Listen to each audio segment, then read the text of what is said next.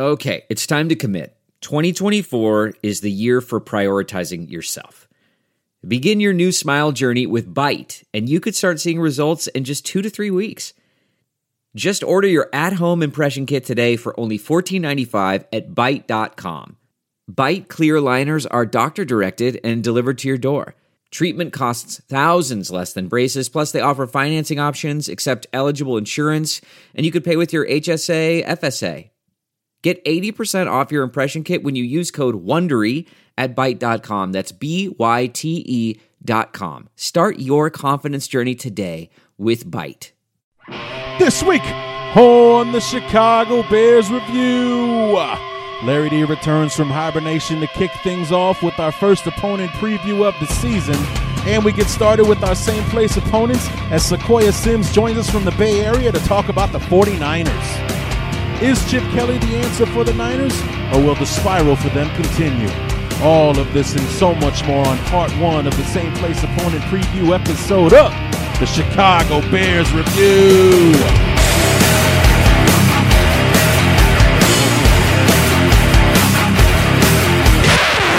That's why they call me Slim Shady. I'm back. That's why they call me Slim Shady. I'm back. Well, they definitely don't call me Slim Shady, but you can call me back because that's exactly what I am. I have returned and hopefully be back on quite a regular pace between now and training camp as we get things kicked off for our opponent preview episode, starting with our same place opponents, and ironically starting with one of the only teams that I wasn't able to get a representative for last year in the San Francisco 49ers. What's going on, everybody? Larry D back. Part 1 of our same place opponent previews. We're going to have our new friend Sequoia Sims joining us to talk about the San Francisco 49ers. And next time up, we'll close out our same place opponents with our other good friend Sander Phillips from Bucks Nation on SBNation.com. Had a conversation with him as well. We're going to be releasing that here in a few days. So, you know, very cool to be back and doing this. This is episode 1 of what I hope will be 15 shows between now and training camp. So we've got our work cut out for us.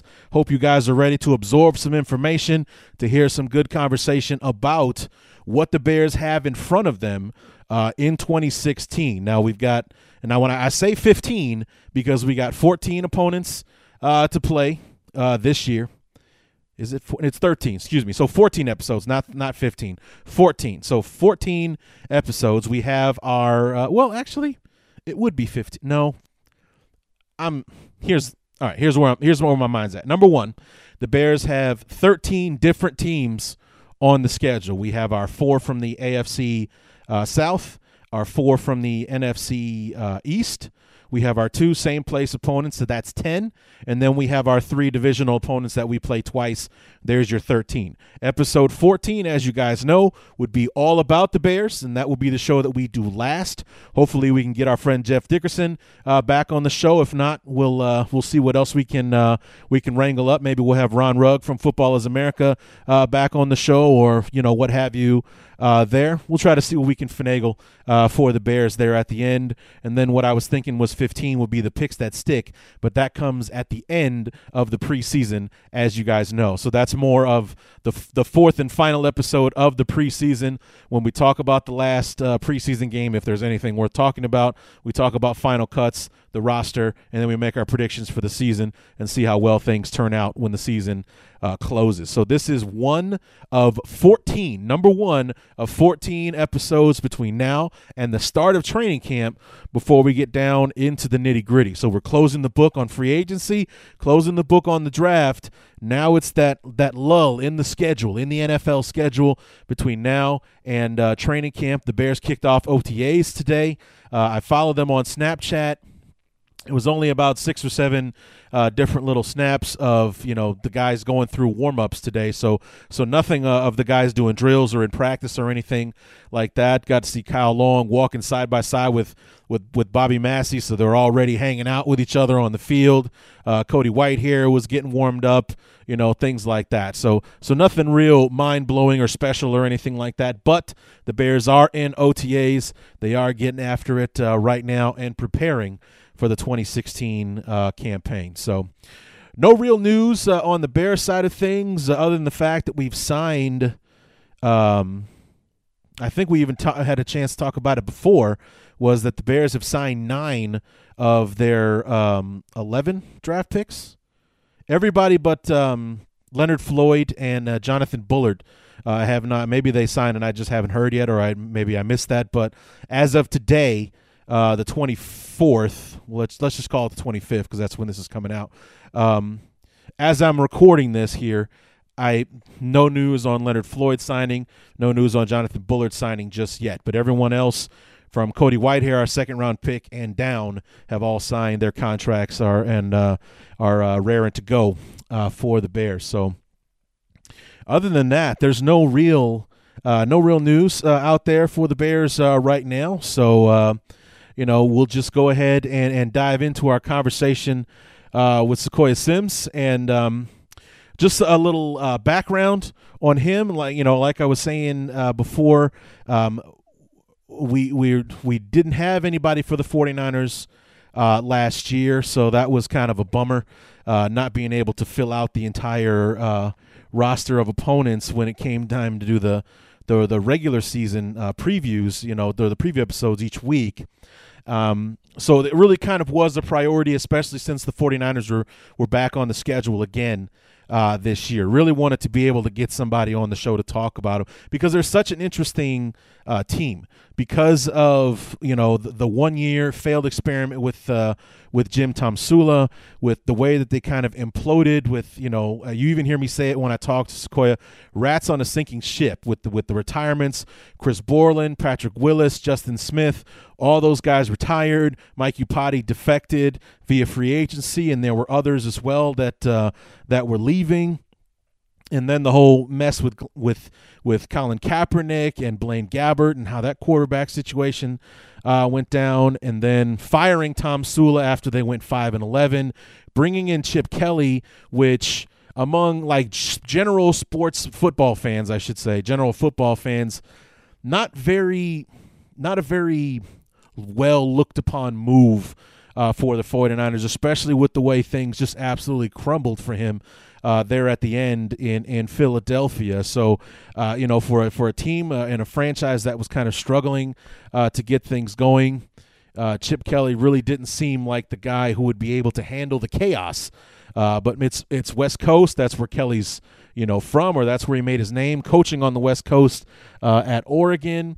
It's a franchise. You hear Sequoia tell us it's a franchise that needed help offensively, and for all their flaws that they had in Philadelphia, the Eagles were actually pretty good at scoring points. So this is a guy that you need to bring in, and we'll see how it all unfolds for them. And I really wanted to have somebody on the show that follows the team the way that you and I and all my Bear fan friends here follow our beloved Chicago Bears. And we finally found our guy in Sequoia Sims. When I found him, he was writing for Fansided.com's Niners page. He has since he's branching out on his own. He's going to start his own website, his own blog, talking about sports, football, the 49ers, and so on. It hasn't launched just yet, but follow him on Twitter, and we'll have him back on the show in December when the Bears and 49ers play pretty much to kick off the fourth quarter of the season, and see how the blog and the website and everything is going. And we'll go on from there. So I did. That's where I found him, was on Fansided, which is actually run, I believe, by Sports Illustrated, if I'm not mistaken. So definitely a guy, and when you hear him talk, he definitely knows his stuff. Had a great time talking to him. So let's go ahead and dive in to our conversation with Sequoia Sims about the San Francisco 49ers. Oh yeah, round, I get around. Still clown with the underground when we come around.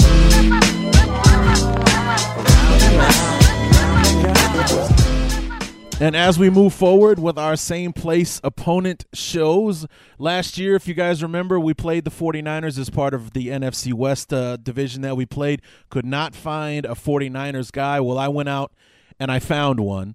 I had to go to a different, like we stuck with SB Nation for the most part last year.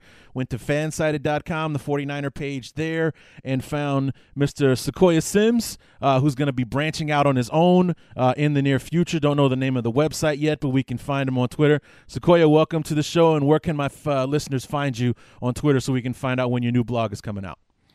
At Q39 Sims on Twitter. That's where they can find me.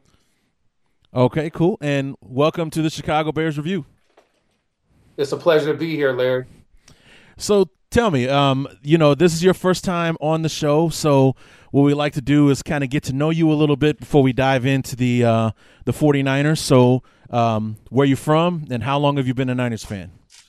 Well, basically, I was from the Bay Area. I was born in San Francisco, raised in Oakland. I've been a 49er fan, at least the last, let's say, 35 years. Okay. When I was a little boy in Candlestick, my mother had a picture of me and Clint Eastwood as a little baby, and, who he's a 49ers fan. And so I never forgotten that. And so when I was little, my mother used to take me to the games, man, and I've been a Niner fan ever since I fell in love with this team. So you actually live in the Bay Area now? Yes. Okay, because one of the things that was kind of a running theme last year with all the different bloggers and beat writers and everybody that I spoke to, I had about a dozen or so people on the show last year, and I think 3 actually lived in the market of the team that they were covering or rooting for or whatever. I mean, I had, like, my Tampa Bay Buccaneers guy lives in the Netherlands. My Broncos contact lived in South Carolina. I mean, just everywhere. It was like it was rare that I found someone who actually lived in the market that they were covering there. So you're in the Bay Area, so you're right there in the middle of it all. Yes, without question. I think that's one of the things that gives me a great insight about this team because I know them intimately. Have you been out to Levi Stadium yet? You know what, Larry, I haven't. That's on the to-do list this year. And a lot of reasons why that is because I'm a guy that likes to sit at home and watch and analyze the game and enjoy the game, etc. I've never been a big go to the game guy, but I've went to several games before. But my preference is to watch the game at home. Yeah, I'm on the same page with you with that one. So what would you say is your favorite moment as a fan? Like growing up, what moment sticks out in your head is that was my favorite 49er moment?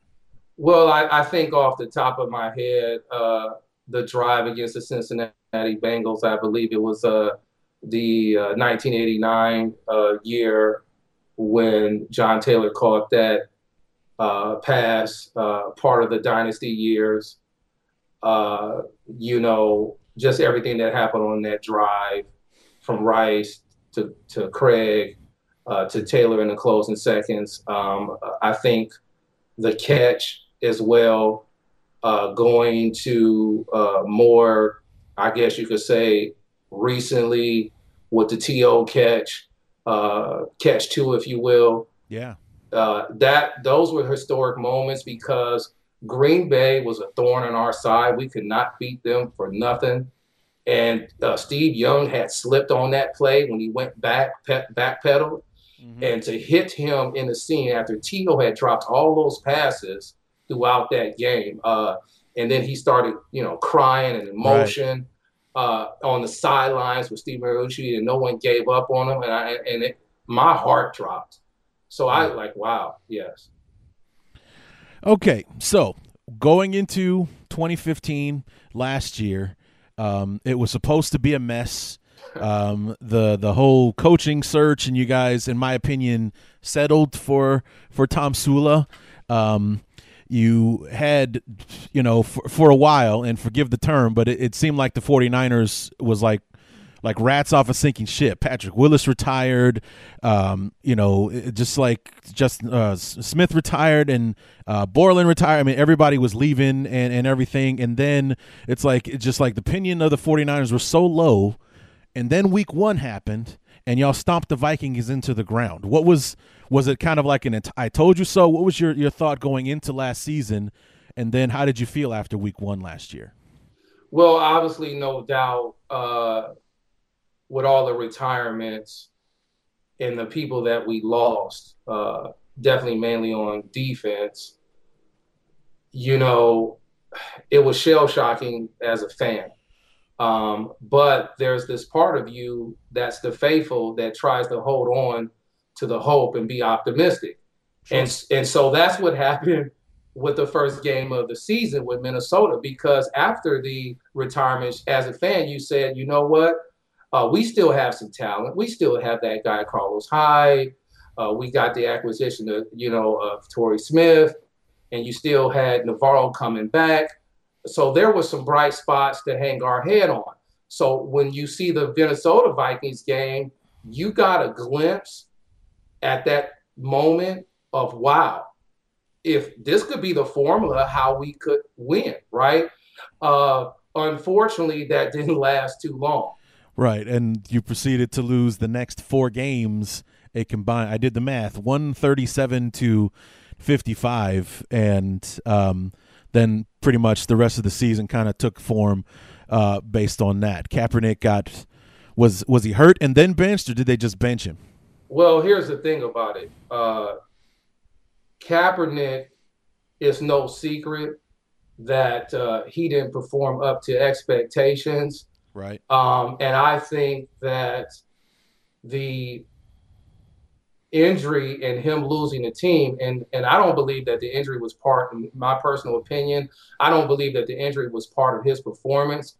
I believe the league caught up to him because Kaepernick was a one-read, one-sided quarterback that basically benefited from a great team around him that played defense, that rushed the balls and special teams and had short fields.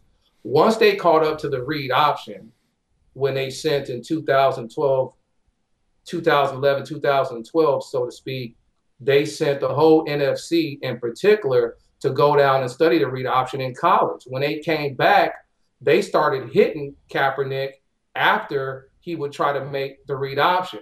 And then Jim Harbaugh went away from it, tried to make a pocket passer. Then you fast forward to 2015, and then the games that he was inaccurate. He's never really been an accurate passer. He's been somewhat around that 60% or lower, really overall in his whole career. So when you sit back and really look at Kaepernick, it was the accuracy issues, it was the pocket presence, and at the same time, too, it was in his inability to read defenses, and it eventually caught up to him. The poor play loosened confidence in your teammates, and then eventually he had to get benched in favor of Blaine Gabbert. And then Gabbert, much to everyone's surprise, including my own, actually played pretty well for the second half of the season, including beating my Bears last year in overtime, which I'm still not over that one. That, you know what, man? You're a 49ers fan. You guys won that game. I'm not trying to take anything from you, but the Bears lost that one more than in regulation, at least, because in overtime, the big play to Torrey Smith at the end, I got nothing to say about that. But Robbie Gould missing field goals. We had holding penalties on a kick return for a touchdown. What a mess that game was. If you'd have heard the review show that I did on that one, it was all bitching and moaning. I just was so upset about losing that game, and the way that it finished with that big play to Torrey Smith, that was just like a knife in the heart in that game. You know what, Larry, I have to agree with you on that. My feeling in that game was, hey, Chicago's not putting us away. They're letting us hang around. Right. And eventually if they keep doing that, we got a boxer's chance. And so to me, that's what happened. Right. And everything played out the way it played out. Now, I do believe that the kicker, you guys' kicker, he choked, obviously. Let's call it what it is. Oh, God, did he ever? Let's call it what it is. And then he gave us life. Yeah, absolutely. Yeah. Yeah. So, I mean, like I said, in overtime, you guys went out and you earned it, but it should have never gotten to that point last year. I'm still salty about that game. That one still bothers me. But so the rest of the season unfolds. 5-11 overall. He went 1-5 in the NFC West. And I think it wasn't until the last game of the season you guys finally won a division game against the Rams. Is that correct? That was our only division game that we won in our division, to be exact. And yes, and that was an overtime victory as well. Right. So after 1 year, Tom Sula is shown the door. You guys bring in Chip Kelly. So for the next few years, I think Tom Sula got like a 4 or 5 year deal. He's going to be paid to sit at home and watch the 49ers on TV. $14 million. $14 million over the next 3 or 4 years or so. Correct. Yeah, I'd take that. I mean, sign a 5-year deal. I only have to work for one, and I get paid for the other 4. That'll work. Yeah. But so you move on to Chip Kelly now. And what was the feeling for you and, your finger on the pulse of what's going on there? What was the thoughts on the hiring of Chip Kelly? Well, I'm going to be honest with you, and I pull no punches. There was mixed reviews. Sure. Some of my long-time 49er fans that I talked to, we were very uneasy about the hire based upon what happened in Philly. It's no secret, it needs no introduction about the lack of connection and interpersonal skills that he was talked about, saying that he lacked. And at the same time, you've heard numerous reporting from NFL Network talking about, his offense wasn't going to work in the NFL, wasn't sustainable. So you had all of these questions and concerns. And as a fan, then I started to look at it more optimistic, more open-minded. And then it came to the conclusion was this. On the flip side, if we're going to look at this objectively, what does he bring to the table? And so when you look at it, in the 3 years that he's been in Philadelphia, his offenses, for the most part, were top 5 in offense as far as scoring and producing points. His running game in 2013 was number 1. Right. And then in 2014, he was ranked 9th in rushing. In 2015, he was ranked 14th. So, and during that span, he had 51 touchdowns on the ground. So he has a commitment to running the ball, which when you got a feature back like Carlos Hyde, who's 24 years old, you say, if he can stay healthy, we got something there. But the one thing I believe that the 49ers brass brought him on, because of his offensive mind, his ability to put up points. And I think this is a clear case, Larry, where need fit each other. The Niners were last in the league on offense, scoring points, third down, et cetera, et cetera.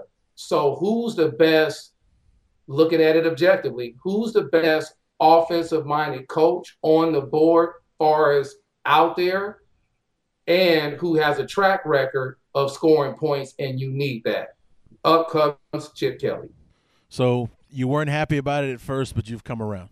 I've come around to be more optimistic about it and seeing where this can go. And so I'm gonna set back and reserve and give him a chance because I'm gonna support the team, number one, and I do see where if he changes some things, and I do believe that the Niners have talent outside of what the naysayers say. So I think Chip Kelly can make something happen, but it remains to be seen.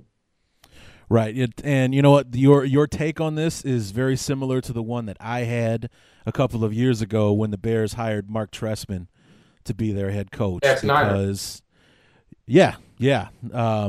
He he went up to Canada. He had all that success up there. The Bears under Lovie Smith were awesome on defense, could not score a touchdown to save their lives. The scoring point, they scored more points on defense one year than they did on offense. That's how bad it was. So we let Lovey go. We go and get an offensive-minded guy. Okay, he's not a head coach or doesn't have the experience, but he's a good offensive mind. We'll bring him in. We'll see what happens. I hope it turns out better for you than it did for us. So, because that did not work out. I mean, he was great with the offense, but all of a sudden we got the worst defense in the NFL 2 years running, and he's out the door. So, so I hope that works out better for you than it did for us. So going into this offseason, the 49ers weren't very busy in free agency this year. Was that a cap situation or just not really looking to add different bodies to the team? Or, what was that all about this year? Okay, well, let's call it what it is. The Niners had $54+ million under the cap, top 5, top 3 in cap space. Yeah. Right. But it was a weak free agent market. And so you talking about paying guys all of that money who had never made a Pro Bowl, who had never got double-digit sacks. For the most part, some of those guys that were on the market. Listen, a lot of these teams reached. And another thing, too, Larry, let me point this out. Some of the teams like the Raiders and the Giants who hadn't spent money the last few years, the NFL has a certain protocol. If you don't spend the bottom percentage of your cap after so many years, you get basically fined or sanctions. And so they were forced to spend that money on a weak free agency and go per Trent Baalke, general manager Trent Baalke, the San Francisco 49ers. He said it best. The Niners are a draft and develop team, but at the same time, they did not want to cause friction within the locker room by paying a guy coming in more than anybody else on the team. So what they did, they addressed Zane Bills from the Jaguars, a 3-year deal worth about $11-12 million for left guard. And so he replaced Alex Boone, who went to Minnesota. That was a need. And then you bring in a guy who knew Chip Kelly's offense, the QB. So when you sit back and look at it, that's why they did what they did. So are they just going to hang on to that money for next year? Well, here's the thing. The Niners did this going into the offseason as well.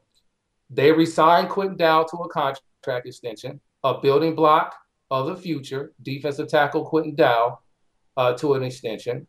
You signed Ian Williams too, right? Ian Williams to extension, but Ian Williams had the ankle injury or surgery that he had. So the contract got tore up, and it was a 1-year deal for $5 million. But you re-signed Selleck, our tight end, to a contract extension, right? And you're looking to sign other players on the team for extensions to keep your own. Plus, let's say this. The silver lining is this. Blaine Gabbert's making $1.75 million on a base salary, and then with his workout bonus is somewhere around $2.5 million. If Blaine Gabbert plays well, guess who's going to be up for a contract extension at the end of the year? The Niners got the cap space. Right. So I think it was Trent Baalke, he doesn't look from his front lawn. He looks down the street. So it's a big picture thinking here. Again, it remains to be seen. But when you look at the New England Patriots, you look at the Pittsburgh Steelers, you look at Baltimore, they traditionally don't spend a lot of money in free agency, and they're competitive into the playoffs, and at the same time, Super Bowl appearances consecutively almost every year. Why? They draft well, they extend the contracts of young core players, and they don't overspend in free agency. That is the blueprint that the 49ers are trying to do. Also, they also talked to the upper management of the upper brass of the Golden State Warriors and Steve Kerr, because that's what they have done too. Okay. So speaking of the Kaepernick-Gabbert thing, is that going to be a competition going into camp? Are they handing the reins over to Kaepernick because he kind of fits more of what Chip Kelly does, or what's the quarterback situation going to be like this year? Well, Larry, here's insight from someone who's out here and follows the team. Let me say this. This is on record. Colin Kaepernick does not have the respect of the locker room, and the whole locker room gravitates to Blaine Gabbert leadership, his interpersonal skills, his ability to interact and bond with all the teammates, special teams, defense, and offense. And Kaepernick is antisocial. There was a lot of different stories that were coming out, whether it be quote unquote leaked out or whatever, but that Kaepernick would routinely sit in a corner with his headphones on and not discuss routes with his wide receivers when they would come up to him.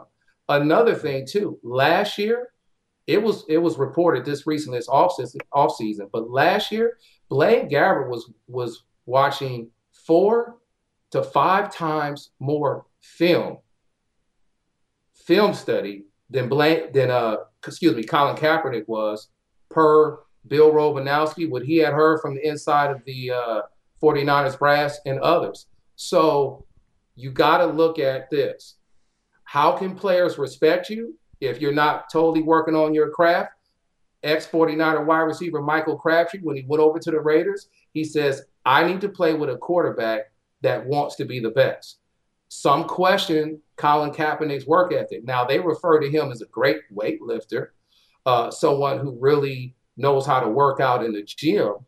But when it comes to really perfecting your craft, he was absent. When it comes to really interacting and building camaraderie amongst your team, he was absent.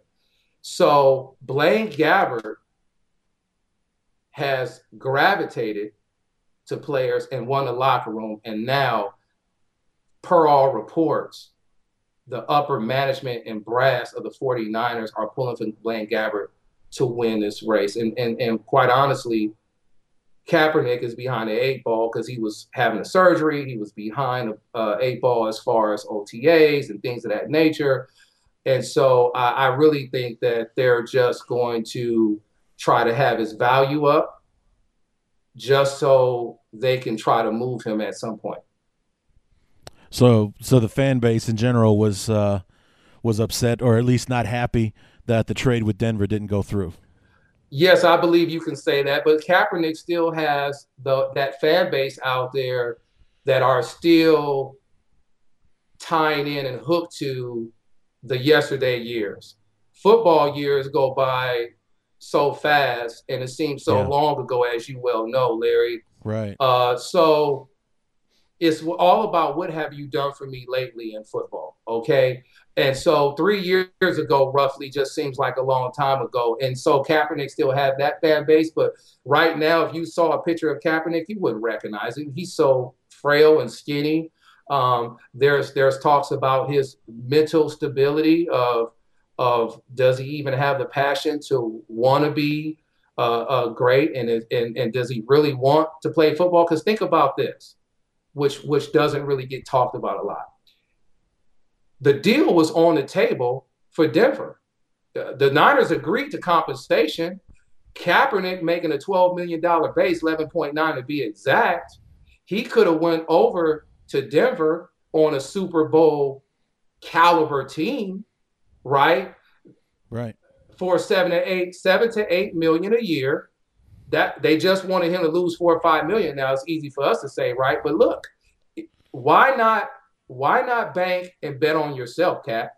If you want to get out of San Francisco so bad, then go over to Denver, bank on yourself. You can get that back in incentives.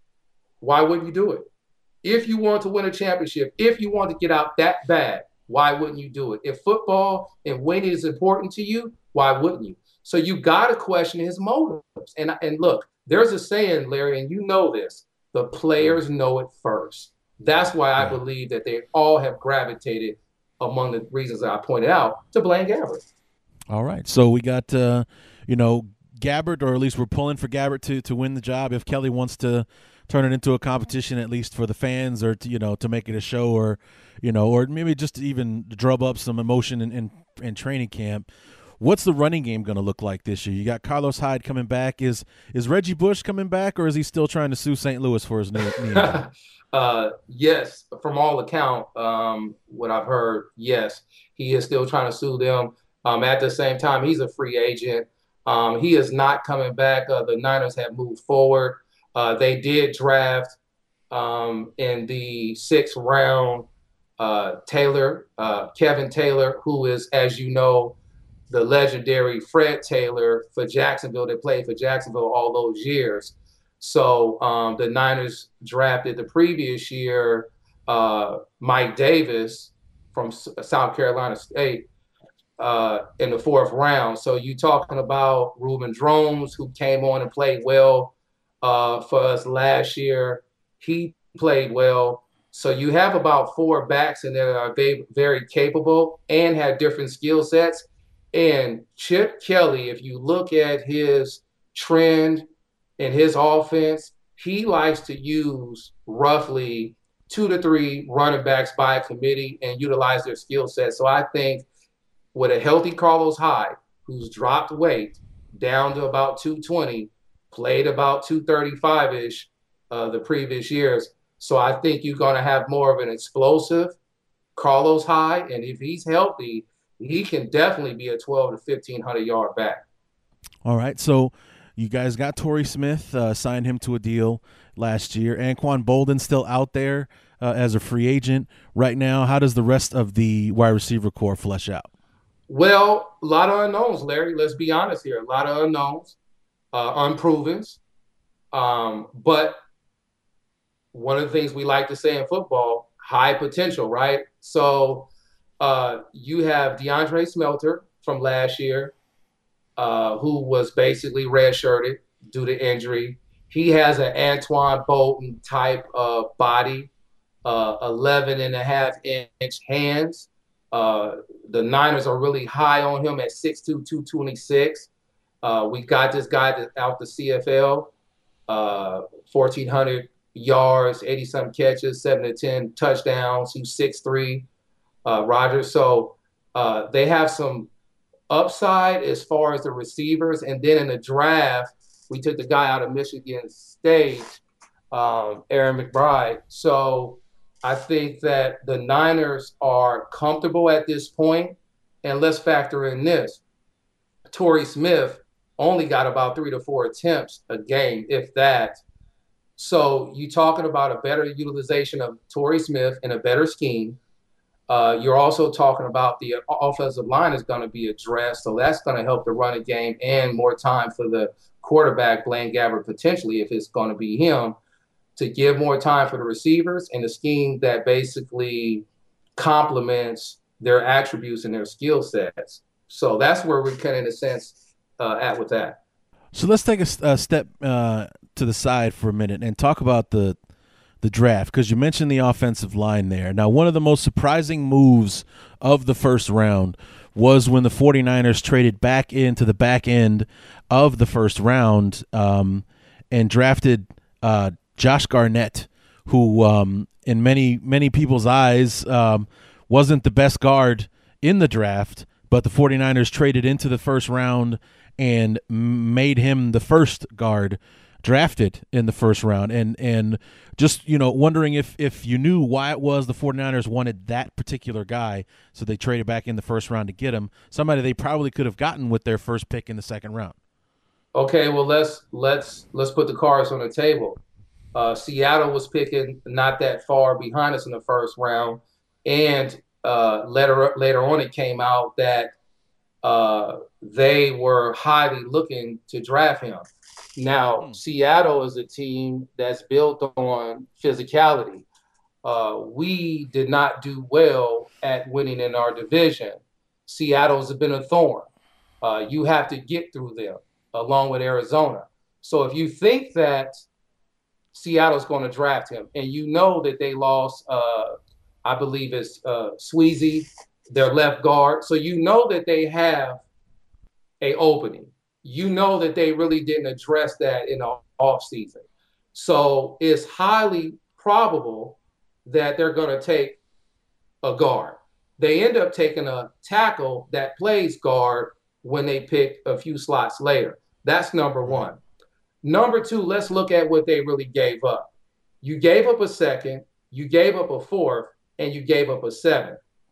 You got back a sixth, and then you move up into the first round. So you had multiple fourth round picks. So you just gave up one. You came into the draft with 12 picks. You're only supposed to have 7. You were playing with house money. So now, then you look at need. When you look at the need, the Niners needed an offensive lineman and offensive line help bad. Let's also look at this. He comes from Stanford. That's right in the backyard of the 49ers. And the Niners hosted a pro day, Larry, right before the week of the draft. Guess who attended? Joshua Garnett. They got to see him up and close and personal again outside the combine.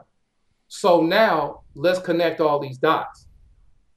You got more insight than any other team on this guy. And Chip Kelly sees him. He's nimble. And so he fits what he wants to do. And here's the nail in the coffin for you, Larry. The Niners used to be the bully on the block. Then we started getting bullied. Right? This guy, Joshua, per David Shaw, his quarterback, says, his head coach at Stanford, he says, when they got in the fight, the one that led the charge was Joshua Garnett. The Niners needed to get back to being bully, and let's face it, he won the award for all the best linemen. He was by far, by all consensus, the best blocking guard in this draft. So if that is your guy, you giving up a 4th round and a 7th round to go get him, because when you package your 2nd round and go up into the 1st and you think Seattle's going to get him, it's a keep away game. Sure. So I think by all consensus, like I pointed out, that's why they went to go get him, because he also says, here's the identity and the force that we want to play up. And I'm going to leave you with this quote on this. This is what Chip Kelly said, and I quote, "Big people beat up little people." Come on, Larry. Yeah. So, you had to replace Boone. You had to replace Upati, who left last year. So, it definitely makes sense that you would go and get an interior lineman to help there. You still have Joe Staley on the offensive line. Anthony Davis is unretiring, but he doesn't want to be in San Francisco. Do you know the situation with that? Yes, I do, Larry. And honestly, this guy frustrates a lot of 49er fans. He goes on Twitter and plays this, I'm retiring, I'm unretiring, I don't like Balky, and Balky's getting on my nerves, and you should go ahead and take a draft to tackle, and you should do this. Listen, there comes a point in time, man up, and if you say that you're going to come back, then come back. Now, the latest thing, Larry, was that he was in bad shape as far as out of shape as far as football shape. Of course, he hasn't played, but they were saying that he's not even been in good shape. So you're talking about a guy that I don't know how well he would have been received, Larry, honestly, in that locker room for all the games that he's been playing on Twitter.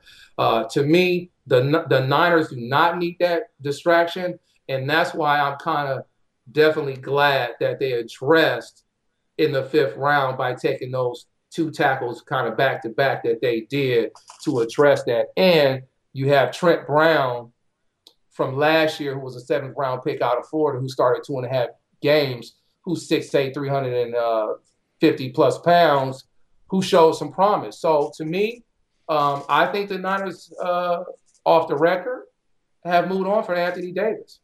So on the defensive side, the last 2 years, it would appear that defense has been a big emphasis for the 49ers. You had Armstead, Jaquiski Tart, who I like to say is a Key and Peele all-star name right there.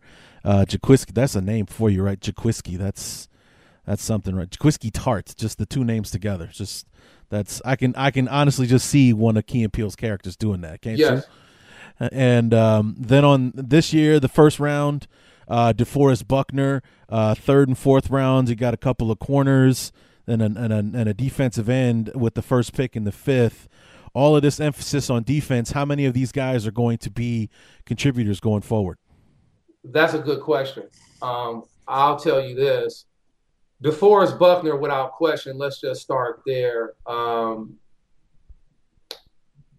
His defensive line coach comes over from that's been with Chip Kelly, was with him with Oregon. He knows him, the connection there, and obviously Chip Kelly. Obviously, at the same time, Eric Armstead. They were basically teammates at Oregon.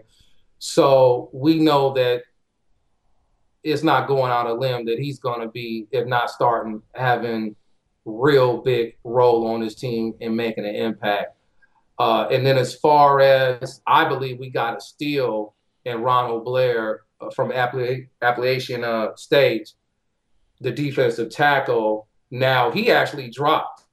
Todd McShay had, of ESPN, he had a 3rd-round, worst-case scenario, 4th-round grade on him. However, at 6'2", 284, 285, he didn't have the ideal measurables and coming from a small school, but he dominated where he was at. So that's why he dropped. He has versatility to play defensive tackle and in across the line. The Niners want to use him in that mix. I believe this was all about depth with that pick. At the same time, impacting the rotation. And here's why. When you're playing with a head coach, Chip Kelly's team, chances are, based upon the up-tempo, the defense is going to be on the field a lot. So based on that, you're going to need depth. That's where the other corners come in. Our defensive coordinator that came over to the Browns, Jim O'Neill, plays a lot of man, right? Man, bump and run, coverage, etc. The corners that they drafted, the 49ers, and Rashad Robinson and Real Wetman, they basically are quick twitch guys, bump and run guys. So they fit that depth. And remember, let's not forget this. 65% of the league, Larry, last year was in nickel, right? Yeah. So that's why we drafted the corners. That's why we drafted heavy on defense with the interior linemen for a reason. And let's not forget, it's a copycat league, Larry, as you know. Look at the playoffs. Look at what Denver did. They neutralized the MVP Cam Newton off defense and pass rush. And so this league goes year to year. One year, it might be explosive offenses, up-tempo. The other year, now, this was a defensive-minded, quality, talented draft. And so because of that, it was rich from that aspect. And you look at what just happened. So I believe, going back to the ages, defense wins championships. The Niners aspect here was, you know what? Let's get quality depth because we figuring to be on the field potentially for a lot of plays. So what else do we have coming back on defense? Because you got Ian Williams, you're bringing him back. Quentin Dials coming back. Navarro Bowman will finally be healthy. What else do you have on defense? Like, what fills out the linebacking core? That used to be like the calling card there for the 49ers with Patrick Willis and company. Aside from Navarro Bowman, who else is left on the linebacking core now? Well, number 59, Aaron Lynch, coming from the outside pass rusher. You're talking, he had 6.5 sacks. He'll be going into his third year. I thought that he came into the season a little out of shape. That's not happening with Chip Kelly. I watched the OTAs and stuff like that. He looks more in shape now than he did last year. You go to the other side of Ahmad Brooks. You got Tank Carradine that is now dropping down to about 260, 265. He's going to come out as an outside pass rusher. Also, too, you talking about Will Hoyt is going to be fully healthy, is fully healthy at middle linebacker next to Navarro. But at the same time, Hodges, that we got the trade from Minnesota a few games into the year, he's very explosive, very fast. And actually, he was on the Penn State roster playing behind Navarro Bowman in college. So there's some chemistry and camaraderie there. His only problem, Larry, was technique.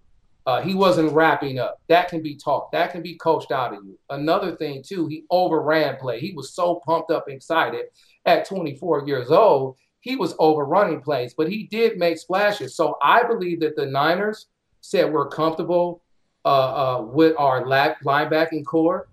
At the same time, they're going to get pressure up front. And let's not forget, you got the return of Anthony Bethea. You got Reed back there at free safety. And I believe Tark will be used as a hybrid, kind of like they do Chandler in Seattle as a safety in the box. Kind of like also, Deion Buchanan from Arizona, too. Correct. Good call out there. So you're talking about a nickel, as we know, 65%, as I alluded to. But you're talking about coming in the box, playing some of that backer right there, no doubt. And so I believe that you're going to see that more.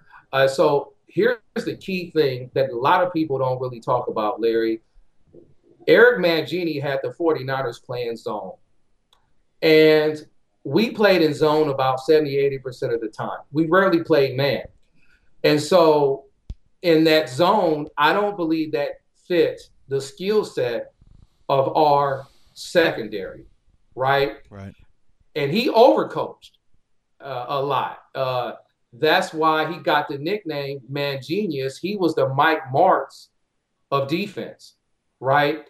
So what happened now, this Jim O'Neill guy coming from not Chicago, but from the Browns, he's in a more aggressive style, bump and run, press, man. And look, you know this as well as I do. When the corners are bump pressed, taking that receiver off his route, that buys the pass rush just a few seconds more to get there. It goes hand in hand. And I believe the scheme that's going to be more aggressive is going to help our talent strive better and have more improvements than last year. And I definitely believe that they played a lot of zone last year, and only 1 year removed from Harbaugh running that Harbaugh and company on that defense that was just murderous when they ran man defense, attack style, getting after the quarterback, and that very aggressive defense they had, and to have Mangini basically have them sitting back on their heels waiting for something to happen instead of going out to make something happen really did hurt you guys last year. Without question, Larry, there's no doubt. Those are just facts, not fiction. Right. So looking at the schedule this year, you guys drew the NFC South and the AFC East. And, when the schedule came out, was there anything that jumped out at you that you were excited? Like, what dates on the calendar were you circling? Well, let me just get this out, no doubt, because I am on the Chicago Bears review. I was definitely excited about the matchup with Chicago Bears again. And I believe the NFL was, because everybody knows we had that thriller in Manila and that overtime, right? Yeah. But yeah, the New England Patriots. Okay. Tom Brady being a San Mateo Bay Area native, and then it being the Patriots, no doubt. That's something you look at. I believe that we got Carolina on the schedule. You want to see how you match up against those guys. and that team. But I tell you what, there is no hiding from our schedule, and Chip Kelly is going to have his work cut out for him. Yeah. He's going to have to coach his butt off because there's no hiding with this schedule in this division. Yeah. You got the Rams up front right on Monday Night Football to start things off, and then at Carolina, at Seattle. That's a tough 3-game stretch to start the season off with. Yes, it is. And you mentioned that Rams game, and let's look at this like this. You have Jared Goff, who grew up a Niners fan, okay, wanted to get drafted by the Niners and didn't turn out that way. But at the same time, that is going to be highly tuned in by Niner fans, the Bay Area, California, etc. And he's going to be highly motivated to beat us. So that's definitely something on Monday night. And I'm going to tell you something. You said it when you mentioned Minnesota. Last year, up under Jimmy T, we won that first game. Right. Right, on Monday night. So you better believe Chip Kelly, there's pressure on him to win that first game in that first game. I believe we at home. Yes. Yeah, we're at home. So it's pressure to win that first game definitely on Monday night with the Jared Goff. With Jared Goff aspect in there and it being on Monday night. Yeah, and the other thing that I'm noticing is that the last half of the schedule, you got a bye week number 8, and then out of the last 8 games, 5 of them are on the road, including 4 out of the last 6. You go at Miami, at Chicago, home for the Jets, and then on the road Atlanta, LA, and then home again to finish off with the Seahawks. So, teams are supposed to play better at home. Y'all gonna have to get that done in the early part of the schedule. Well, yes, Larry. The 49ers are challenged throughout this whole season with this schedule. Yeah. We were not a good road team last year at all. See, don't bring that up, because last year you guys were 0 for the road until you came to Chicago and y'all beat us. And yeah, because that was one of the things that I talked about in the preview episode last year. Was at that point, and actually throughout the rest of the season, the Bears only won 1 game in Chicago last year when they beat the Raiders, week number 4. So it was the Bears hadn't won. I think they had lost 3 home games in a row. The 49ers hadn't won a road game yet. So something's got to give here. And unfortunately for us, the 49ers got their first win on the road in Chicago, and the Bears' losing streak in Soldier Field continued. So it's well documented, especially on my side, how well the 49ers were doing on the road before they came to Chicago last year.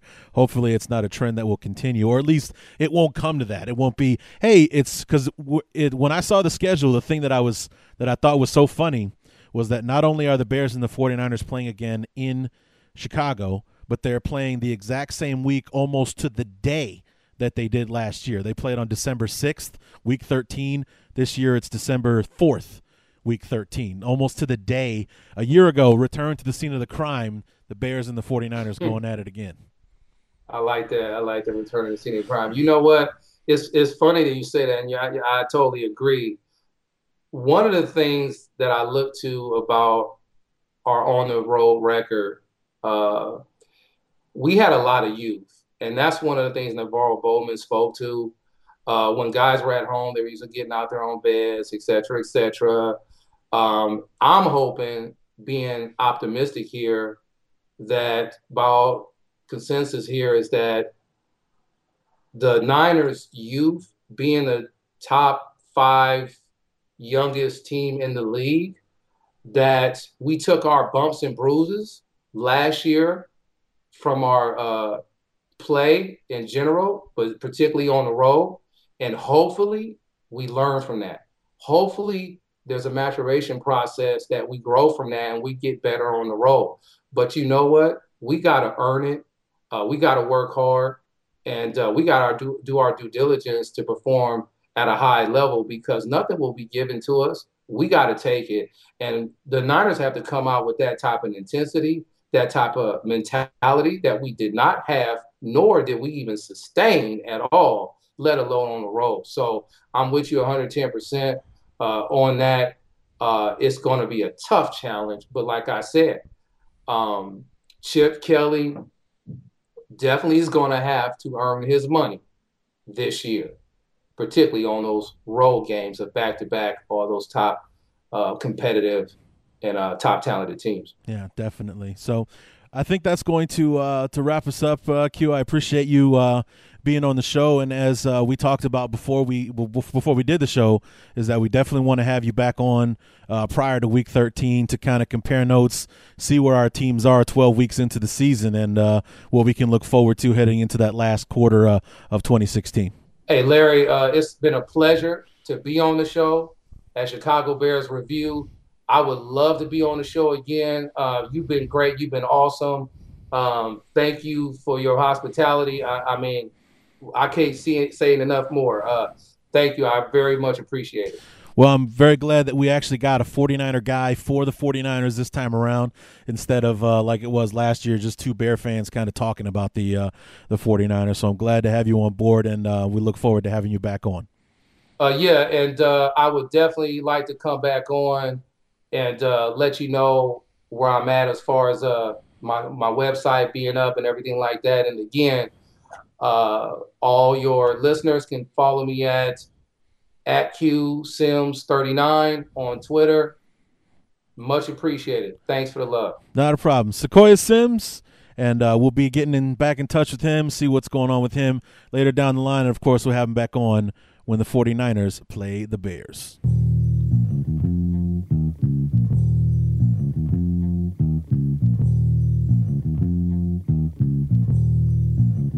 Once again, want to say thank you to Sequoia, or Q, as he likes to be called, for being on the show. Like I said, we can find him on Twitter.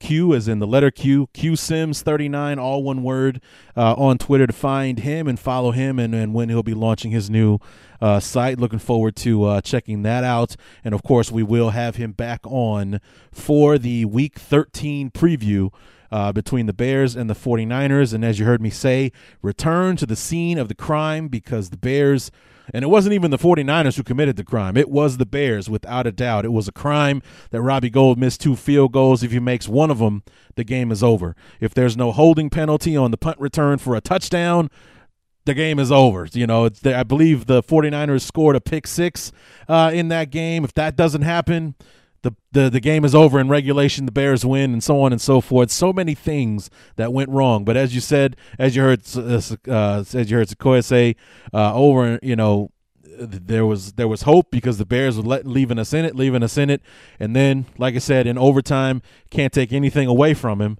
It wasn't a blown coverage or anything like that. It was just flat out Torrey Smith speed down the sideline.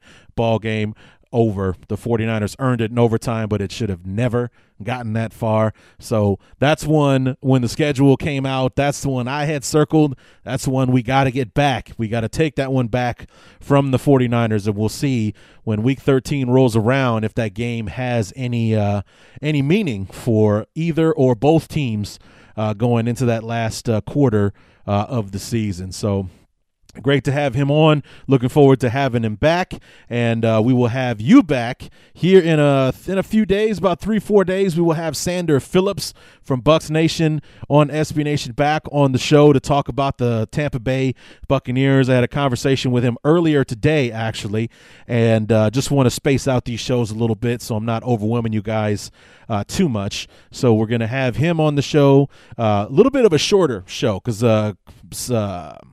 Sander and I will only talk for about 35 minutes or so, much less than the 45 to 50 that Sequoia and I went talking about the 49ers. But, both teams with coaching changes, but San Francisco with a far, let's just be honest, San Francisco with a little bit more of an interesting situation going on there because there's no quarterback controversy in Tampa Bay.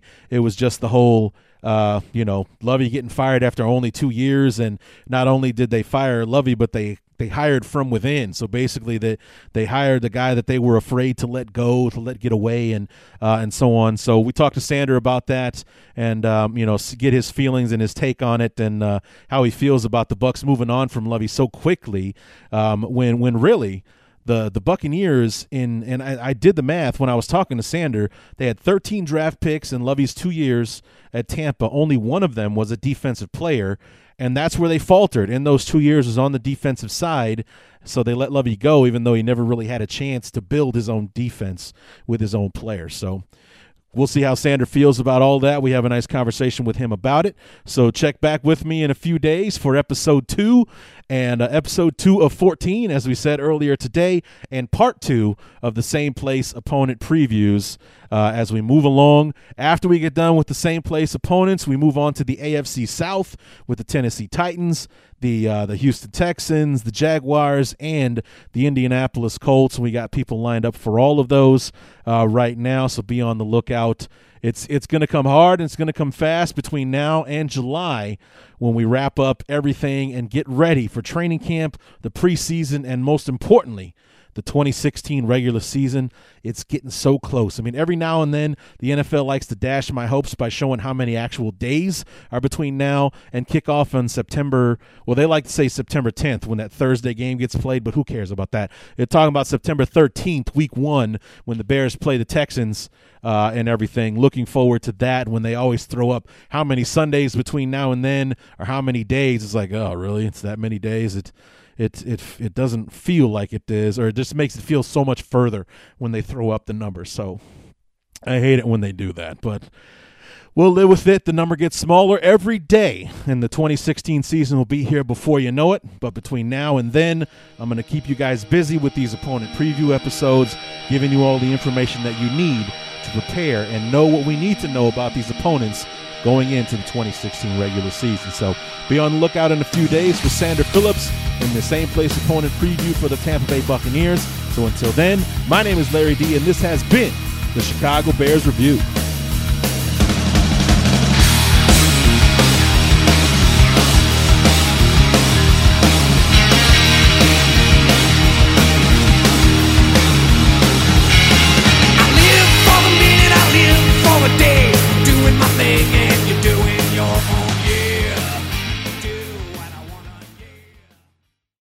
The spirit of performance is what defines Acura, and now it's electric. Introducing the ZDX, Acura's most powerful SUV yet. Crafted using the same formula that brought them electrified supercars and multiple IMSA championships, the ZDX has track-tested performance that packs an energy all its own.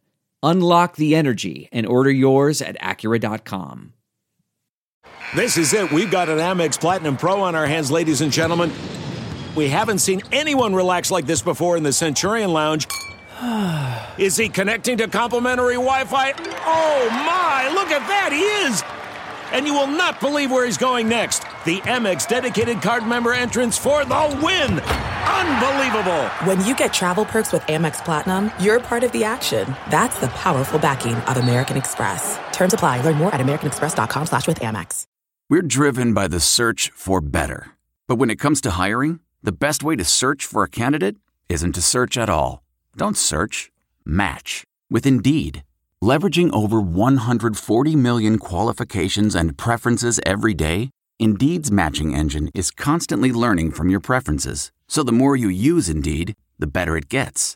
And listeners of this show will get a $75 sponsored job credit to get your jobs more visibility at Indeed.com/match.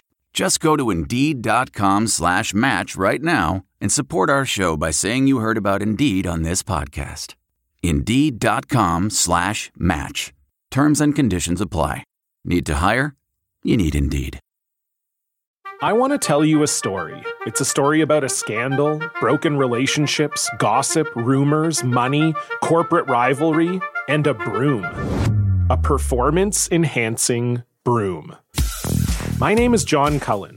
I'm a comedian, podcaster, and for 20 years, I was a semi-professional curler. And I want to tell you the story about how a single broom almost imploded the 500-year-old sport of curling. We felt like we were bringing a knife to a gunfight. It's the story of a superstar and his fall from grace. Well, I was being dragged through the mud. It's the story of two brother entrepreneurs with a dream. I said, that's great news. It's a story of intrigue. I still don't understand why we want to keep his name secret.